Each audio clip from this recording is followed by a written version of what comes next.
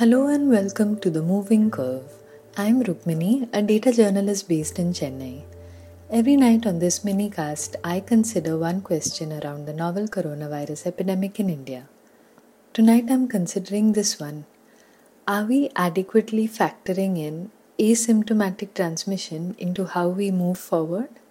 It's day 118 of the novel coronavirus epidemic in India, and we are reporting 1,45,380 cases with 4,167 deaths. The extent of asymptomatic cases is one of the unusual features of COVID-19, and that's something we all know quite well by now. Even the Indian government has said that 80% or more of patients show no symptoms. But while this part is well known, I think the extent to which an asymptomatic or pre-symptomatic person is infectious, meaning capable of spreading the virus, is less well understood, at least by the public at large. And this will have an enormous impact on our behavior going forward. There are three broad types of studies relating to asymptomatic transmission that I have noticed. One set of studies is around viral load, meaning simply the amount of virus in the person's body.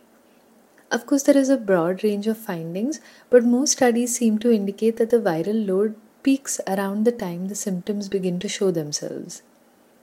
Then there is viral shedding, meaning the release of viral progeny from a person who has already been infected. These are the really scary studies which show viral shedding for anything from 30 to 40 days after the end of symptoms.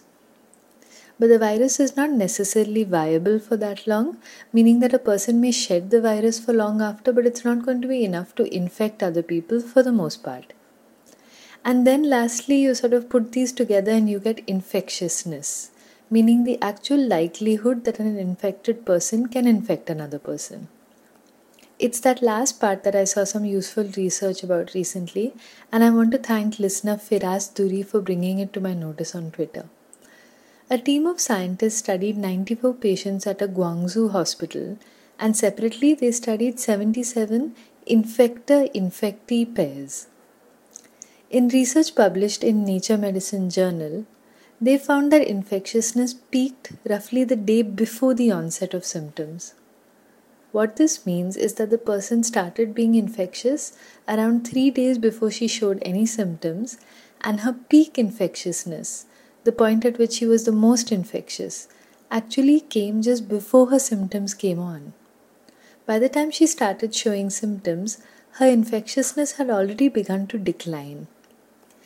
To me, this is particularly significant because just as there have been studies in places like Singapore showing that in some clusters, pre-symptomatic transmission was an important contributor of overall transmission, there are some others, like one from Lombardy in Italy, that have found that pre-symptomatic transmission does occur, but is a small part of overall transmission.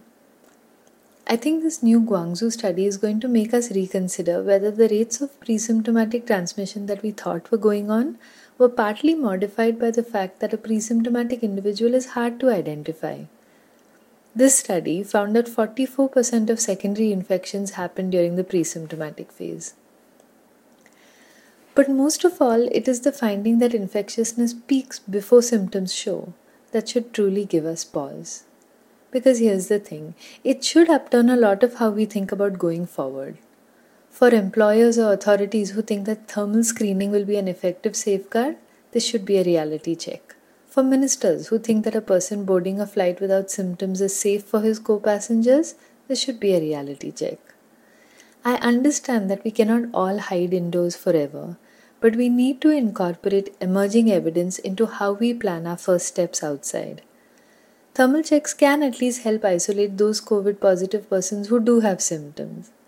On the whole, social distancing, hand and respiratory hygiene, and mask wearing on the part of everyone, and not just people who feel ill, will be key.